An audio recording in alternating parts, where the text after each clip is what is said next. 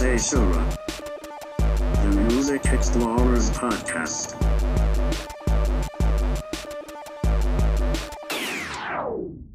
Hello folks, welcome to another fun-filled literary episode of Seishura, the Music Explorers Podcast. As always, I'm Scoot Magoot. I'm Jim Jam. And our book club segment is back. However, not without precedent. We've typically we cover a nonfiction music book, but we did cover Uzumaki by Junji Ito in the past, and so we figured, why not? It's our podcast. We make the rules. Well, to be fair, I don't even know if I would count that episode as a book club. Well, it was a book, and we talked about it. Yeah, I guess. I don't know. The thing is, like, Uzumaki is not a book about music, and I guess neither is this, but it has musical connections, which is why we're reading it. Yes, and so it is musically connected because it was written by none other than Char Darnielle, who is the frontman, primary lyricist, songwriter for one of my favorite bands, the Mountain Goats. And also Scott's man crush. Yeah, yes. And if you've read, if you've listened to any extent, the Mountain Goats to any extent, it's not surprising. Certainly there's precedent for artists kind of, dabbling in different mediums, and certainly it makes sense that a songwriter or a lyricist would want to, spread out in different directions. Like, for example, Keith Buckley from Every Time I Die actually has a few books, which I'd be interested in reading. I just haven't been able to find any copies. So certainly, like, I could think of other examples where this has happened. But yeah, or like how, like, I noticed that the Flenser put out a book that you reviewed. Last year. Yeah, or was it the year before? I think it was. I think it was a couple of years before. But yeah. In any case, this is now his third book. Technically fourth. He did write an installment of 33 and a Third about Master Reality. He took a very unique take on it. Usually those are nonfiction, and he wrote a narrative about a young man in a psychiatric facility, who is listening to the album and talking through that perspective. And I feel like if I had read his books sequentially, because I didn't. I read them all years after they came out. I think that would have kind of given a window into the way he would. It kind of would have foreshadowed the unique way that he structured all three of his novels. The one we're talking about today is Devil House, which just came out in late January. But previously, his debut was Wolf in White Van, which was a really unique. It was a choose your own adventure theme, but it was a very unique way to present the idea of, like, choices, and the way that all of our choices kind of make kind of cascade and inform everything else. And it was delivered. If I can quote one of my favorite high school movies, Wanted, we don't know how far the ripples of our decisions go, if you will. Yeah, that's a nice way to put it. And I think that was delivered really beautifully. And I was excited to check out his second book, Universal Harvester, which actually I think received more acclaim. It was a thriller based around a video store in like a rural part of, I believe, Iowa. And that one candidly didn't work as well for me. It felt like it was a little bit too much going on.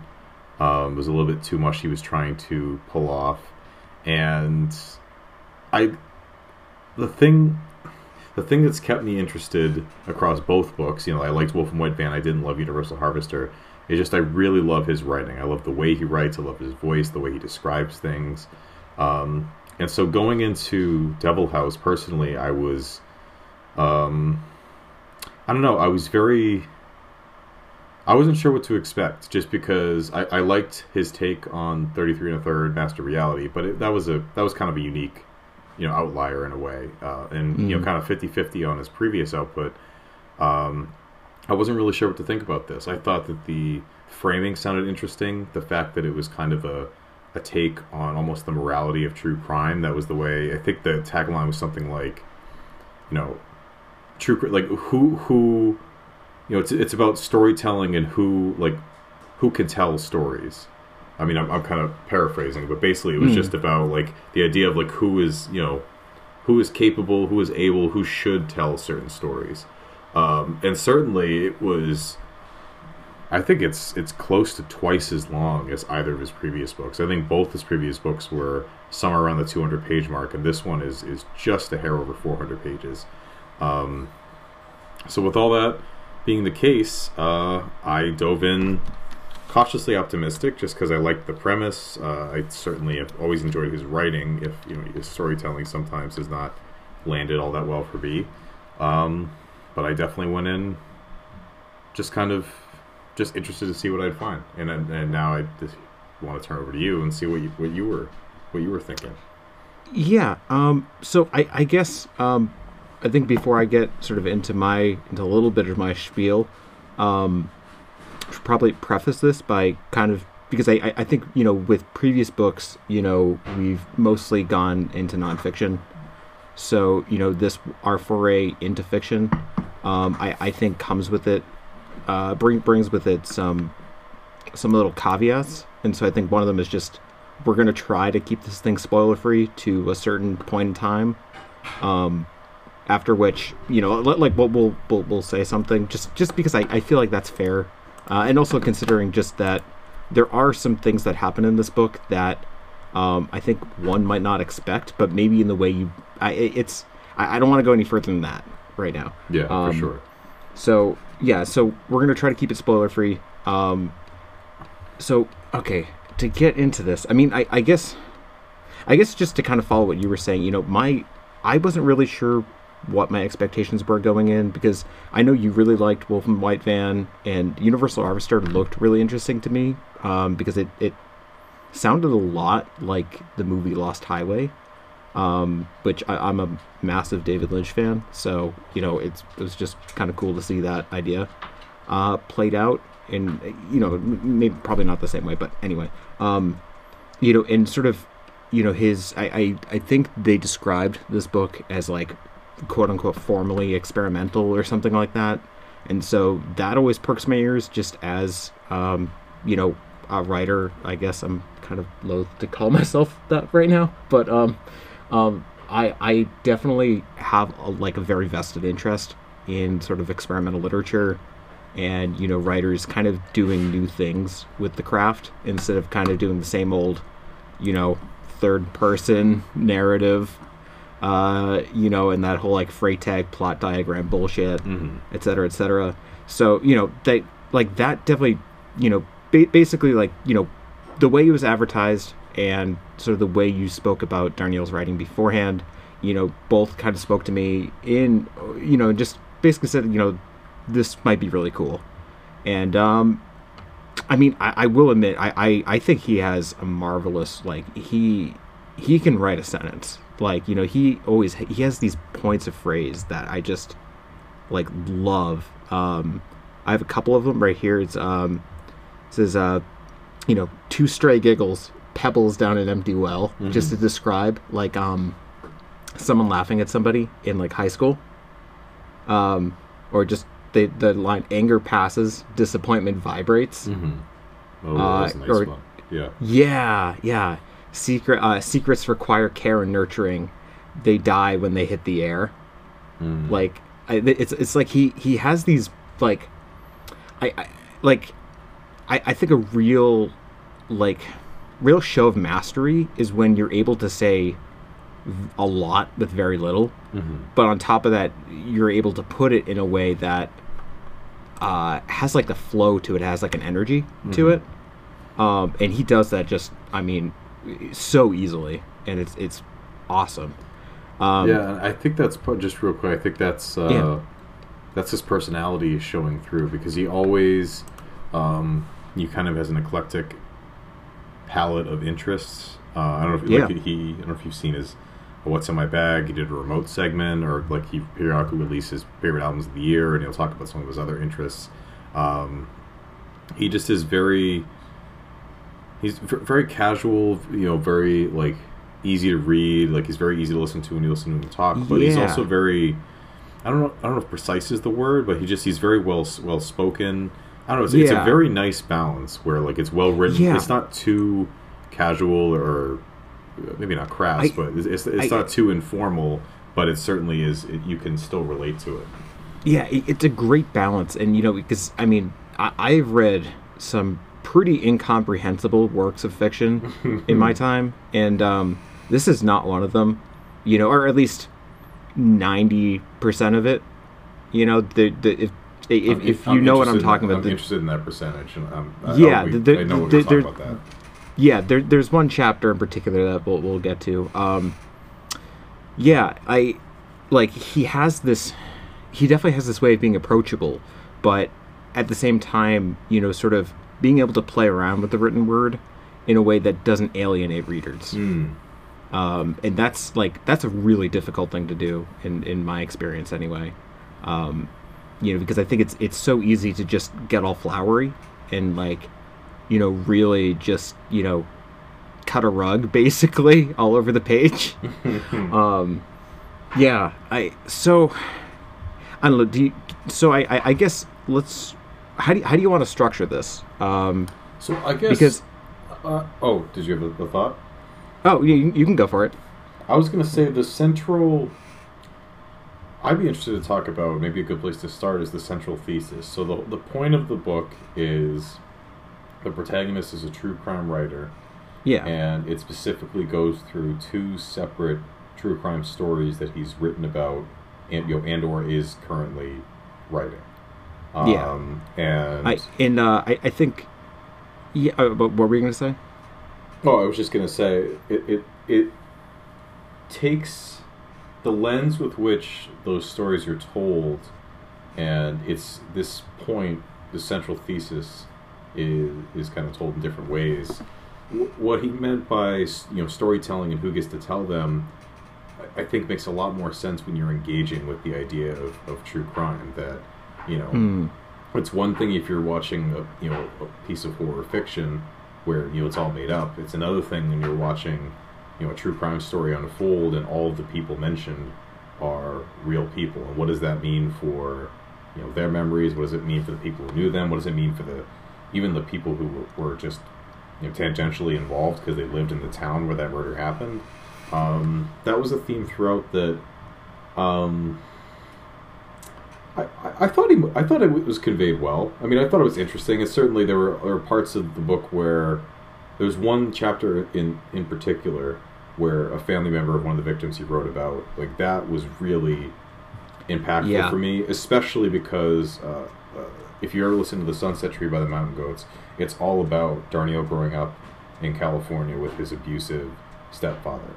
So it just felt it felt really it just felt really real. It added an extra weight. I think it was powerful as is, but if you knew that, which being a big fan of The Sunset Tree and the Mountain Goats, knowing that on top of it, it really added to how much of this is from Darnielle's real experience. So I thought for the most part it was well executed. I think another angle is the fact that he did spend a lot of time. There were parts where I was like, why is he going through there's this one character where the pages upon pages describing their apartment, and I was just like, what are we doing here? Describing their routine and whatnot. And I think just as the book progressed, it's clear that he was trying to humanize people. He was trying to add some humanity to people that were just basically, if you're reading a true crime novel, they're just characters. To the reader, they're just characters, but these were actually real people. Yeah, and I think on top of that, I think there's, that, in a true crime novel, there's always the bad guy, and very rarely do, I think you tend to see them in any other light because, they're doing horrible things. Mm-hmm. But, he does a good job of sort of, and I think that's the whole character of Gage Chandler, who's the main character, is... Mm-hmm. He makes a note of or at least within the text, within the timeline of this story, he makes a big note of trying to put sort of an accurate face on people, not just one that will sell. Yeah. Which ends up sort of leading him, I guess, in interesting places. Sort of that fight, I guess. Between, the sort of the truth and sort of the allure of fiction. Something occurred to me after, sort of near the end of reading this. When I was in graduate school, my mentor would, when we were doing writing workshop, he would have sort of a list of questions that he would have everybody fill out instead of a traditional like workshop critique, because he found that it was just kind of like every workshop critique was kind of the same old thing after a while, that it was like, oh well, I like the story, but this and this was bad, like, but it was good though. And so he was trying to work around that, and the first question he always put on it was, where is the energy in the story coming from? And when you explain it like that, like sort of that, it's kind of following, true crime, and sort of the idea of storytelling within true crime. I think that maybe makes a little more sense. During the actual reading of it, for me, that was probably my biggest critique with this book, and probably the thing that kind of,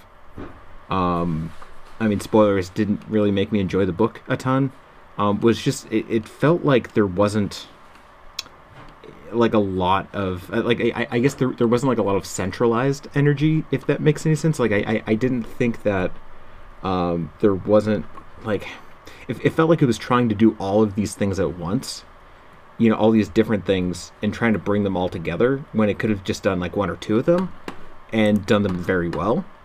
And so I think it was just so dispersed out, and it wasn't really sure what it wanted to be, almost, to me. Yeah. And that really bugged me, especially when at the end. Okay. Can we? I mean, I don't know if we want to make this our spoiler. Let's call it, because I feel like most people who are into, I feel like you, the listener, have a good idea of whether you think this book will be interesting or not. So, now's your time to go, not listen to the rest of this, or do what you will. Okay, now, so let's go. Yeah. So I always hesitate to say, like, I don't get something, just because just candidly, I don't want to sound stupid. Like, I don't want to say, like, oh, I didn't get that ending. It's like, what, you didn't get it? It's so obvious.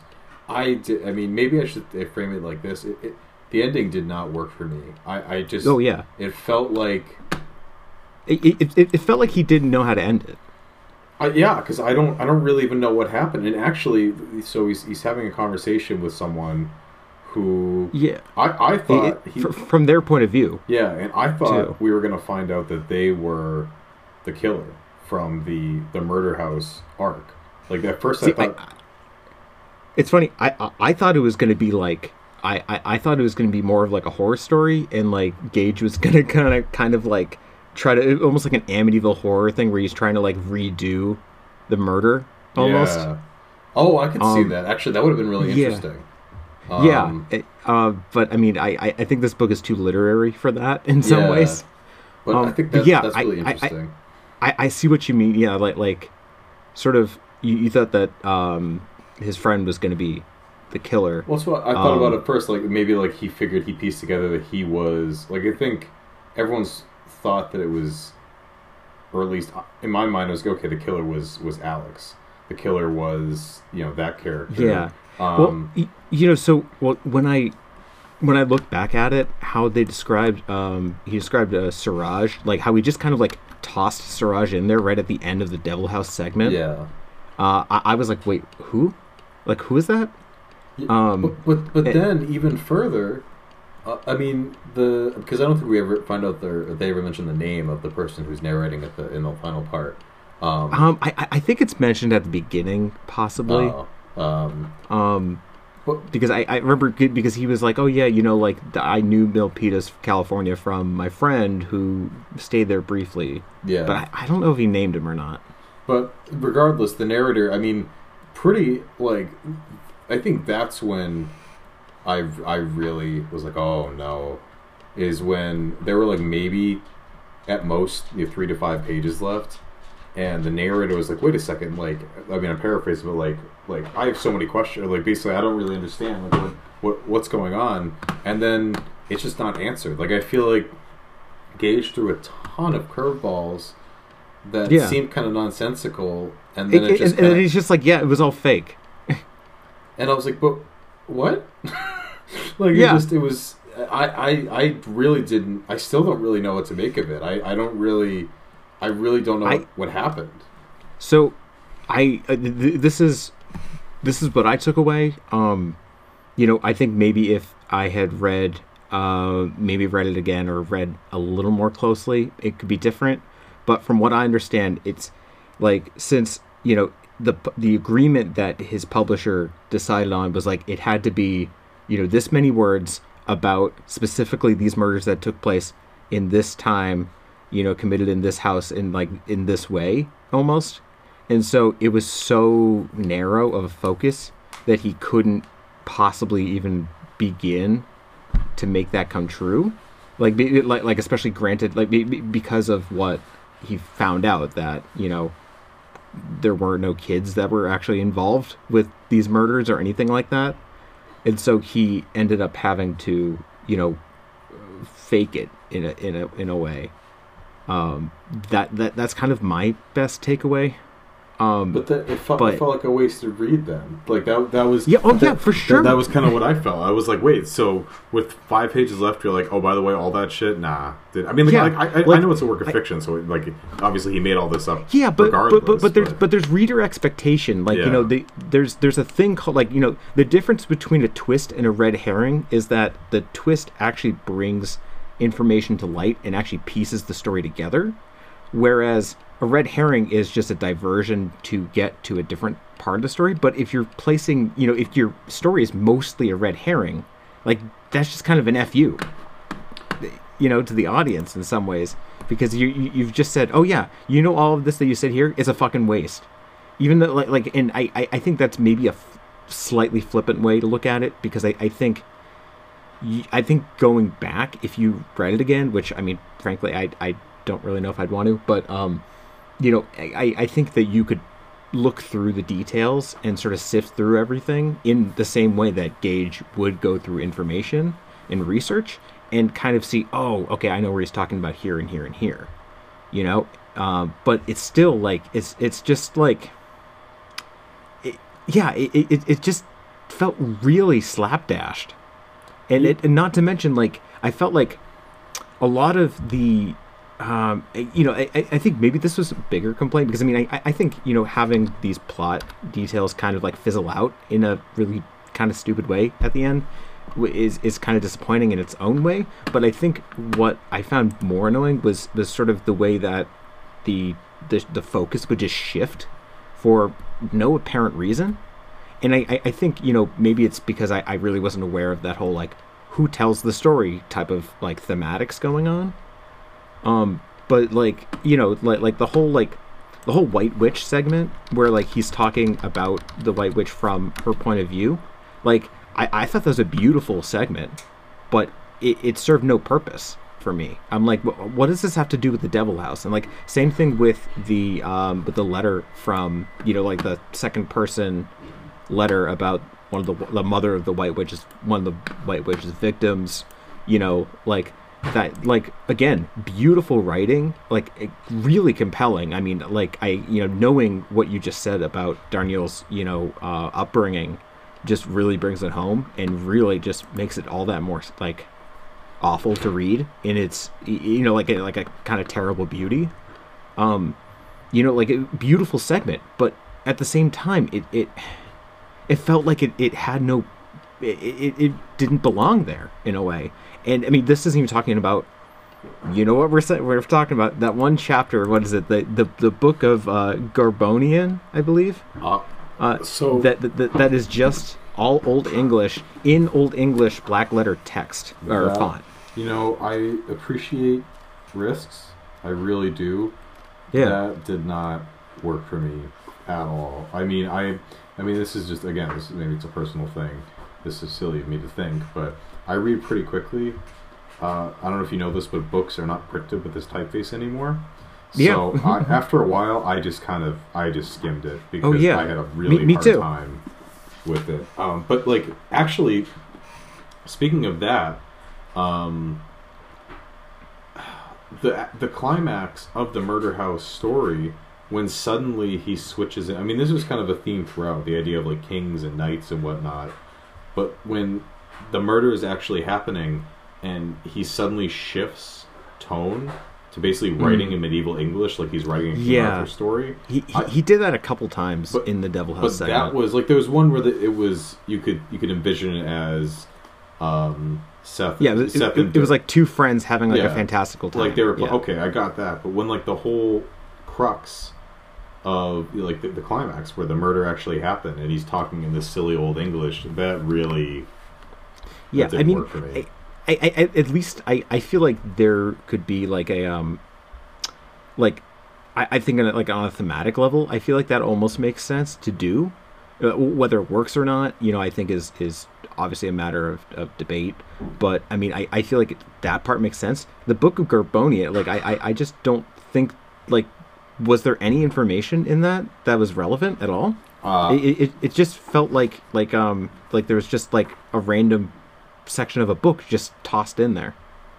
Yeah, I mean, I really, again, I didn't read it that Yeah, closely, because just I mean, it felt so, like, I started reading, and first of all, again, it was tough just because the typeface is not, I'm not used to reading like that, and I read pretty quickly, so it just wasn't easy for me to kind of grasp, but it just felt very, because at first, I thought the whole witch, the White Witch arc, I was like, I don't really get, like, what does this have anything to do with anything? But then when they circled around at the end, and he got the letter from the mom, detailing it, like, I thought, okay, that makes sense. And I thought how it was going to end, how I think it would have been made sense to end, is that we find out that he abandons the project, because that really affects him.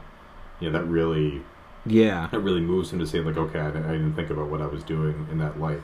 The other thing, I don't really feel like he made a big deal about, like, trying to return the house to, like, the state of the crime and whatnot. Was that? I feel like that was kind of abandoned. Like, that's nothing really happened with that. I think that was I think that happened. But I think the reason he did it was to have those photos, so he could prove it to his editor. Okay. That actually makes sense.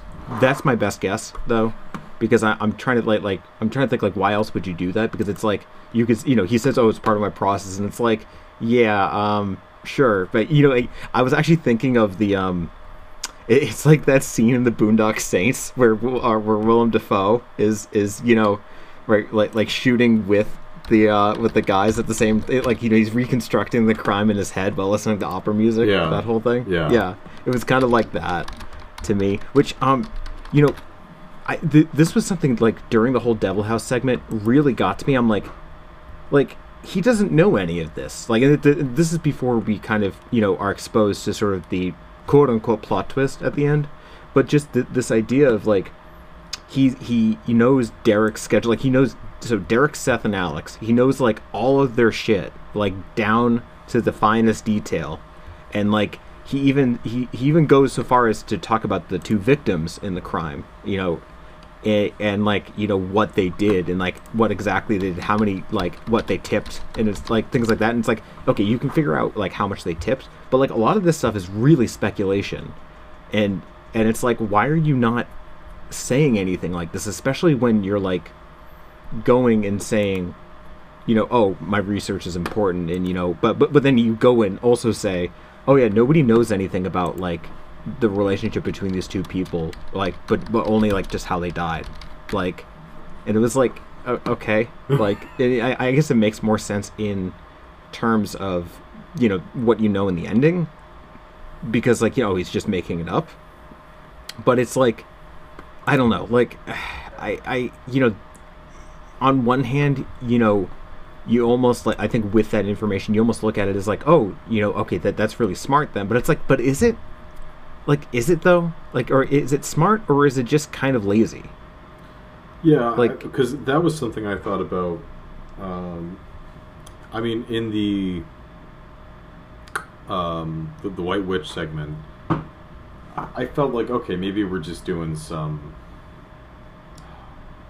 you know, some suspension of disbelief. You know, this is fiction, because you're reading the details and you're like, how does he know any of, like, some of the details, you're like, okay, like you could verify that somehow. But then it's like, maybe he's a, you know, it's kind of like, you know, based on a true story kind of thing. But yeah, I mean, I guess it was kind of right in front of us the whole time. The explicit detail he was going into. It's like, but how would he know any of this? Yeah, and I mean, maybe that's. I mean, I think that's kind of the whole point. Is like, again, trying to bring this idea of like veracity of like, you know, truth in these stories, you know, to light, because, you know, so much of it is based on speculation. Mm-hmm.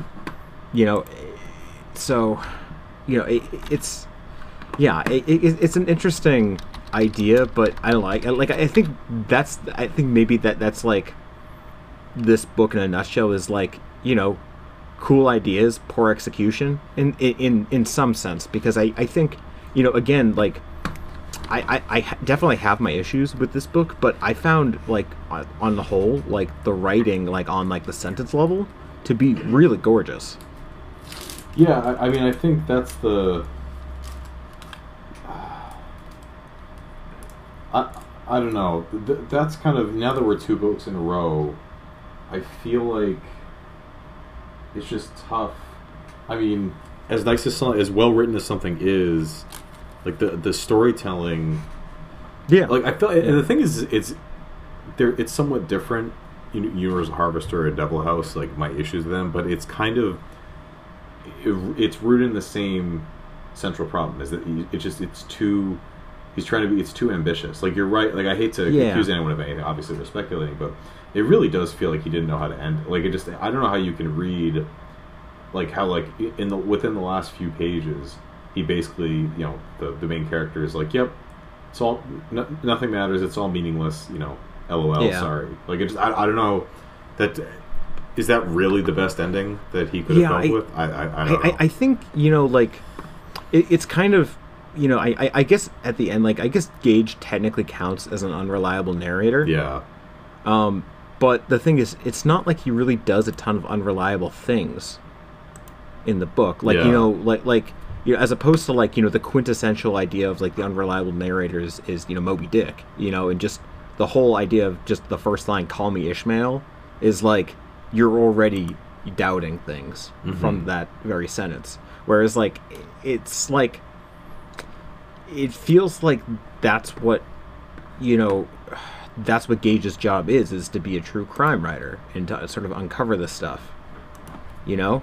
So, yeah, it's strange. I don't know if you noticed this, but I don't know if I'm going to describe this right, but sometimes Darnielle will have this way of describing things, and he will sometimes kind of try to, like, he'll take it into the abstract very quickly. Like, you know, he'll describe something, like a routine that somebody has, and then he'll just kind of philosophize on it. Yeah. For, like, yeah. He likes to go on tangents, definitely. Yeah, and I think I have been definitely guilty of that in my writing in the past, and I can see it in a lot of people's writing. You know, actually reminded me of J.G. Ballard would do this a lot in his writing, even though he's one of my favorite writers. But yeah, I kept finding that, and I'm like, why does everything have to come down to, like, this like philosophical treatise that you're trying to write, in a way? Like, I don't know, I didn't get that, but I think, you know, to talk about ambition and to talk about experimentation, like, this is kind of, you know, this is something that I see a lot in fiction nowadays, just in I think in varying amounts, is that, you know, people seem to have, like, decoupled the text from its meaning and, like, from its story. like the two aren't really the same anymore. You know, people see like in I see this. You know, I feel like this kind of, it goes in different paths depending on what you're reading. You know, if you're reading something that's more like quote unquote genre, you know, like a fantasy or something like that, you know, you have a writer that's completely dedicated to the story and to the characters and the plot. And so as a result, the text that you're reading kind of suffers. You know, you end up having like kind of clunky lines and things like that, and you know, the very little of like what I guess I always put it as like what you say is it's just as important as how you say it. Mm-hmm. And what I mean by that is that you can often add more to a text and add more to your plot and what have you through the actual way you write, Mm-hmm. as opposed to just what you write with those sentences, like what you communicate with those sentences. And I think on the other side of all of this, you know, you have literary writers who are doing the exact opposite, you know, who are completely dedicated to their philosophy in some ways, and like that they have like some beautiful prose sometimes, but they have no plot at all. They have no reason to keep you like going in a way. Mm-hmm. And I see this so often, and I don't want to go on a huge rant here, but it bothers me so much, and it's something that I really wish I could remedy with my own writing, because I'm so tired of sort of this like the schism in a way, because you need both, you know, you need both there. Like it'd be like, I don't know, it'd be like listening to like a sine wave for like an entire hour, you know, with like no other meaning. It's like, yeah, technically you could play a melody with a sound with like a sine wave, but like texture is an important part of music as well. Yeah, and it felt like this was like, you definitely had what you're talking about in all three of his books, and this was just kind of the culmination.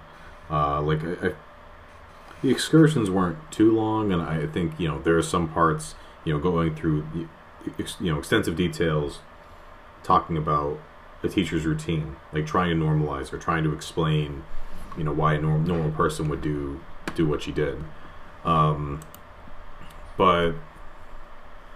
yeah, I mean, again, that's what I keep coming back to, is I felt like Wolf and White Van was an excellent marriage of, you know, great writing, great prose, and, you know, an actually compelling story that specifically, I thought, in terms of the books I've read recently, it had a fantastic ending. Like, it was kind of like the perfect way to close out that book. And I know it's difficult to, you know, you're on page 400, how do you wrap this up? But I just feel like this was not the best way that could have been. Yeah, that could have been done, unfortunately. I wonder if we had, I don't know, if I had read more closely, if I had read it again, you know, whether I think maybe some details would come to light and sort of it would sort of justify that ending to a point. But at the same time, I don't think that, you know, it's our job as readers to, you know, have to read a book twice to, like, especially of you know, something along these lines, you know, to quote unquote get it. Like, you know, I think, you know, I think the writer has, you know, in some ways a job to, you know, like if you're going to write a story, you know, you want to make that story, you know, accessible in its own way, like according to the laws of that book, you know. And, you know, just the way he stretches out everything and then kind of just pats in that ending, it definitely, it's kind of topsy-turvy, for sure. You know, I don't know if there's one other thing. Yeah, so in the Devil House section, there are like these mini sections that he subtitles. What did you think of those? Because like I couldn't make like sense of some of the title, like some of the reasons for some of those titles, like at all. In terms of like the specific meaning, I can't say basically I agree with you that I couldn't really parse out why exactly that was why, you know, why are we having a new section versus like the 3 daggers that were used to cut up the segments. Like I think I don't know. Again, like in a lot of times it felt like just overall it almost felt like a novella collection in a way. Yeah. Like it and yeah, I don't know. I mean, it just I feel like it really took the rug out from under me that finale. Just to feel like like the fact that there were so many there were so many different parts. That he started tying it together at the end. Again, I really think it would have made sense that he reads the letter and then he decides to abandon true crime. Like, I mean, I think in some ways it'd be a little bit of an obvious ending, but I think it would have been. It would have made sense. It would have been logical. It would have made sense. He also talks about how he's like also written like regular crime fiction too, but that doesn't come up ever again. Yeah. But I guess maybe that's kind of the point, is that he is kind of doing it again. I kind of forget. You brought up something that I was sort of reminded me of something else, and now I can't think of it. Oh yeah, it was like the sort of that. It does feel like very like it felt like a scrapbook in a way. Like it had this cobbled together quality. Like it almost felt like he was like, oh, I have like all of these little scraps of writing. Let's see if I can put them all together. And like that's not. I don't think that's actually a bad strategy, but I think if you go down that route, you need like a lot of editing there. And I guess maybe there just wasn't a lot of editing. I don't know. I think what's really funny is I was looking on Goodreads after I finished it, and everybody is like, most people are like pretty on board with the book. Yeah, I was a little. Yeah. I mean, I know what was the. Is it Never Let Me Go? Oh yeah, God! Where like that one where I genuinely felt like I read a different book than everyone else. That is one of my least favorite books. I mean, I don't really want to be a bastion for negativity, but I really dislike that book. Yeah, well, that's what I was gonna say. There have been times where I finished a book and I looked at Goodreads and I'm like, I genuinely like, did I read a different book? Like, so I don't think it was that bad, just because I do think it was well written. It wasn't. Yeah. So, like, I enjoyed reading it. It's just that, again, it's how do you balance the. I don't know, but I feel like it's hard to have one element be bad. Like, if like, when's the last time you watched a movie and you're like, the acting was bad, but the movie was good? Like, I feel like that's. I mean, I'm sure there are examples, but it's not. Yeah. And like, vice versa. That like. Well, I mean, I guess that's actually a decent example where, like, you didn't like the movie, but, like, there were certain performances that you thought were great. Yeah. I don't know. I think the inverse is true as well. Yeah. That, like, for instance, like, the adaptation of Ender's Game, one of my favorite books, really, really disliked the movie. But that being said, I think the score is fantastic. Steve Jablonsky does a great job with it. Really just, it feels like the book should sound to me. But so yeah, it's, I think, it's funny we're kind of on this conversation because I was kind of having very similar thoughts as I was, at the end of this book, because I was like, it almost feels like reviews, like the review format is just kind of broken sometimes. Because, like, you describe, like, it feels like such a, just such a surface, like a very shallow view of things, to be like, oh, yeah, this was good, or that, oh, this was bad. Like, it just feels like it never gets to the heart of it, because there are so many little things that go in and all mixed together to make a book or just a piece of art in general, and to just have somebody just spend 500 words or like a podcast episode talking about whether this thing was good or bad. I just feel like it doesn't really capture it in a way, and Yeah, I mean, we've had an episode kind of talking about this before, our Critics Conundrum episode. But, you know, it was just, it really got to me this time because I'm like, you know, I don't, like, there are parts of this book that I think are really good. You know, it's just the, like, adding, the, like, they just don't add together. You know, but it's like, to say it's a bad book is kind of, to kind of miss the point almost, and to kind of leave out some essential goodness in it. Yeah, I mean, certainly the fact we've been talking about it for 45 minutes, there's plenty, plenty to say. But, definitely. But yeah, it just it really does feel like even though we spent a lot of time talking about what we don't like about the book. I mean, the things that we do like are great. I mean, I really do love his writing. I feel like he's only improved in that regard. I mean, I think the fact that he, you know, not necessarily the page count means you're a good writer, but certainly he felt, you know, comfortable piecing the story together. And I do think that there is a web, there is a network that would make everything make sense. I think the final act and the, you know, kind of the medieval short story in the middle, you know, kind of like, you know, push things off the rails a little bit. But yeah, I don't know. I don't think I'm going to give up on him. Like, I think I still, how much I love the Mountain Goats, how much I enjoy, you know, the actual writing that he puts on the page. I think I'll still, you know, pre-order any new book that comes out, but certainly just hoping that he can get back to what he had on Wolf and White Van. I thought that was just a great example of what he is trying to do, like an ambitious format, you know, obviously like non-linear, the way it's being told, just a unique characters, unique plot, and I just feel like that's what he's trying to replicate and just not working. I'm gonna have to, like, you know, this definitely hasn't soured me on him either. Like, I really do want to read Wolf and White Van and maybe Universal Harvester. But definitely Wolf and White Van.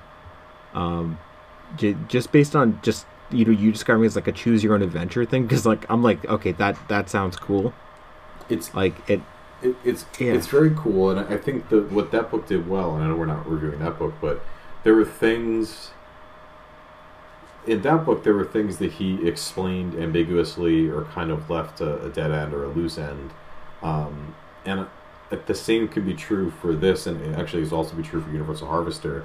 But while I think that actually enhanced the plot in Wolf of White Van, I think that's kind of the central issue with his last two books, is that the things he left unsaid, it just really didn't. And it's interesting that he's done this, because Wolf and White, Universal Harvester has 3 distinct sections with different different characters. It kind of, and the way he tried to tie them together, it didn't work out that well. And I think that's kind of more or less the same issue on here. Yeah. Which, I mean, he was on that track and then just didn't work out for whatever reason. Yeah, I mean, I think some of what he described is like, you know, I think ambiguity is a powerful tool for a writer to use, or for any artist to use. But I think, you know, a writer sets up the rules, like an artist sets up the rules of their art, and as a result they have to follow them to a point. And if you don't, like, you're not setting yourself up for success. Mm-hmm. You know, there's the Area X trilogy by Jeff Vandermeer kind of got me thinking about this for the first time, you know, a few years ago, where like he sets up like all these questions and none of them are answered, but it's the way he sets them up that they demand an answer.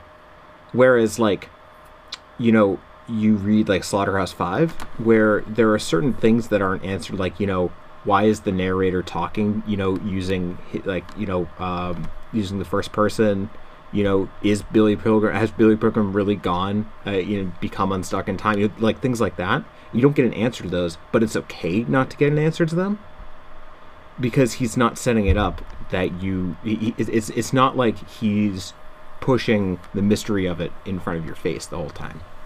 Yeah, and I guess on that note, to end on a somewhat positive angle, I think the question about like the ethics around true crime, certainly he's not the first person to bring it up. It's been a very popular medium for the last decade. It's really taken off in popularity. For sure. I think the central question of like who gets to tell these types of stories, I don't think he really answered it, but I think that what he presented was interesting. It was an interesting perspective to come from, obviously his own musings as a true crime writer, like is questioning his own craft, and then specifically the letter from the mom of one of the victims. I think even though he didn't give a definitive answer, like this is the correct moral declaration about true crime. I think that it was interesting. What he put forward in that regard was really interesting. Yeah, for sure. I mean, I think that like there are a lot of really powerful sections in it, and I think on top of that, I think a good writer, like I think a truly good writer, doesn't lets a reader come to their own conclusions. That they can set up things, but they don't try to force it down someone's throat. In that they kind of let the reader, like they show the reader a vision, but they don't tell them that is the only truth. Yeah, for sure. So I guess props to John Darnielle in that regard. Yeah, and I think he's been publishing. Close out the Wikipedia tab, but I feel like he's been publishing books at a pretty steady clip. Like a few. Like a few years between releases, so hopefully we won't have to wait that long. Certainly would like to see what he does next. The ideas he puts forth, I feel like it'll cook with me again. Yeah. At some point, I have to think, just because I think that there's so much good going into it, and even though it's not quite landing, for me, there's certainly a lot of potential that I hope to crack again at some point. For kind sure. of feel how I felt previously about his work. So, I guess you want to talk about albums of the week? Yes, I would love to. This was a cheap. Well, I guess I'm just going. Sorry. Usually Go for it. Usually we defer to each other. Just a really. When you listen to music enough, which obviously we both have listened to our fair share of music, when you see a cover, when you see kind of the way that a band has presented, their music, their album, and we've talked about this before, that obviously if an album's good but doesn't have a great cover, that's not the end of the world. But it's kind of a holistic presentation, that if you what you put on the front cover, especially when you're trying to parse through a ton of music, that's new or old, you go to the record store, like you want to, you want something that really catches your eye and gives you a good idea of what you can. I think I know what album you're talking about. I have to guess that I don't think you do.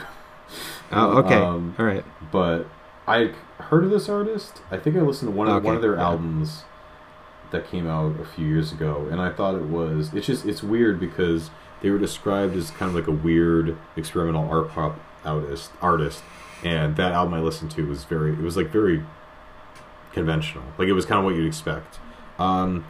I think this is the album that people were talking about. This was a really, really fun, zany pop album, and it is Who Kill by Tune Yards. Okay. And I believe, let me just quickly look it up. I believe it was their album that they released, back in like 2019, 2020. Oh yeah, it was 2018. I Could Feel You Creep Into My Private Life, where it felt like a slightly artsy synth pop record, and it was fun, but it wasn't anything crazy. This is pretty zany. It's like art pop meets freak folk meets kind of a weird amalgamation of of genres kind of in that spectrum. There's like some funk. There's some really, really fun, cool ideas, and it was really cheap and it had a cool cover. And I'm glad I picked it up because I also have some albums on my stereo. I put it 20, like the volume to 20. Some I put it 25, based on just for whatever reason. Those are like the two knobs. I probably should have put this to 20, but I put it to 25, and then I was kind of sitting down. Just like the volume of, you know, like it just really accentuated the raucous, high energy delivery, and I think that's probably why it helped cement how I felt about the album, because it just really, it felt like it was right there with me, just this really intense but fun and, you know, experimental but still accessible and still, you know, still catchy. Just unfortunately they don't have a lot of records before the record that I listened to and was not a huge fan of, but I think their album Nicky Knack, Fantano was a fan of, so definitely gonna follow them a little bit more closely, because if this is what they sound like, if this is, you know, if they ever return to this specific aspect of their, or the kind of iteration of their sound, I'm all over it. You know, it's I don't doubt your enjoyment of the music, but when you brought up the volume being up that loud, you know that's a way that salesmen will sell stereos to people, that they'll make the quality seem better by actually making the stereo louder. Yeah, no, I mean that definitely. Which I'm not saying that that's the case. It just reminded me of that. I'm like, I think it's just because music is just such a, you know, it really gets deep in sort of like, you know, sort of the primalness of like our own humanity in a way. And I think being able to experience it louder, like I think it's why like people are like, you know, ecstatic about seeing Sun live. Yeah, exactly. I mean, I think for me, I usually base the volume on like, okay, this is just too much. Like I am trying to work, you know. Yeah. Like I am trying to focus to some degree. But yeah, I'm just like the way that the first track hit, I was like, oh, okay, because I was gonna get up to turn it down, but I was like, ooh, this is hitting me in just the right way. Yeah. So yeah, sometimes it just works out like that. Yeah. So my album of the week is actually just came out this Friday. You know, I saw it on Bandcamp a couple weeks ago when it got announced, and I wasn't initially going to listen to it, but the album cover really interested me, and sort of the description of it really sounded cool too. I part of the reason I didn't want to listen to it is because I don't think they're making a CD version of it, and I've kind of made a goal this year that I just won't even listen, like unless we review something, you know.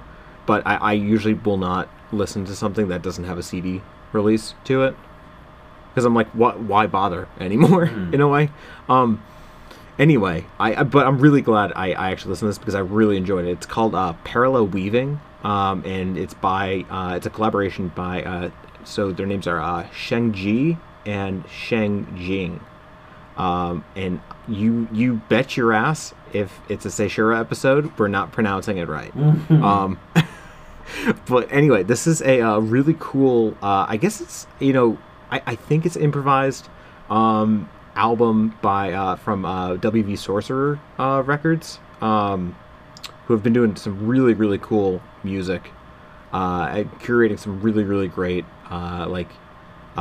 experimental music out of like Asia, and this is just this thing is fucking amazing.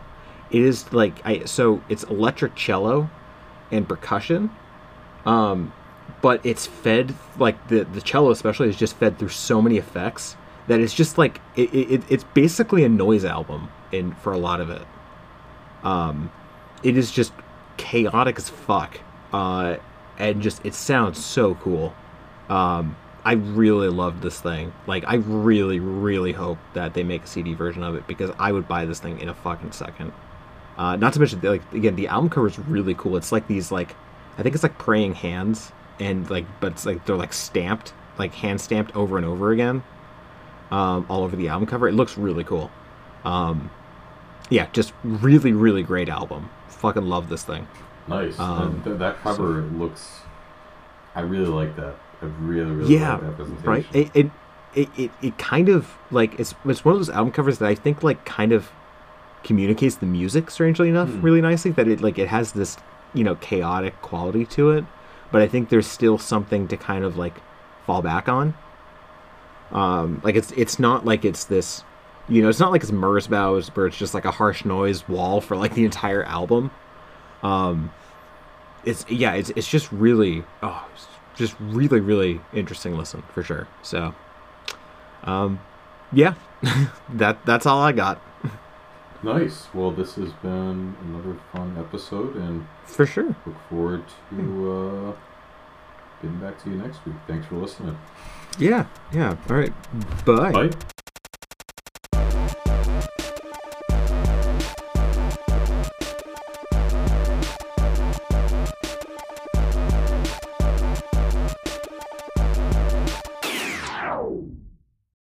Thanks for listening, guys. And if you're interested, you know, if you want to hear more, just, you know, listen to us on iTunes, Apple Podcasts, Android Podcasts, anywhere you can get a podcast, basically. We're on all of it. If you follow us on Anchor too, you know, whatever works for you. And definitely be sure to follow us on Twitter. And if you ever have any suggestions, topics you want us to talk about, or questions, anything like that, be sure to email us. Yeah, we're at Say Sure Podcast on Twitter, and our email, I think, is saysurepodcast@gmail.com. And yeah, as always, thanks for listening. Yeah, appreciate it a lot. Bye.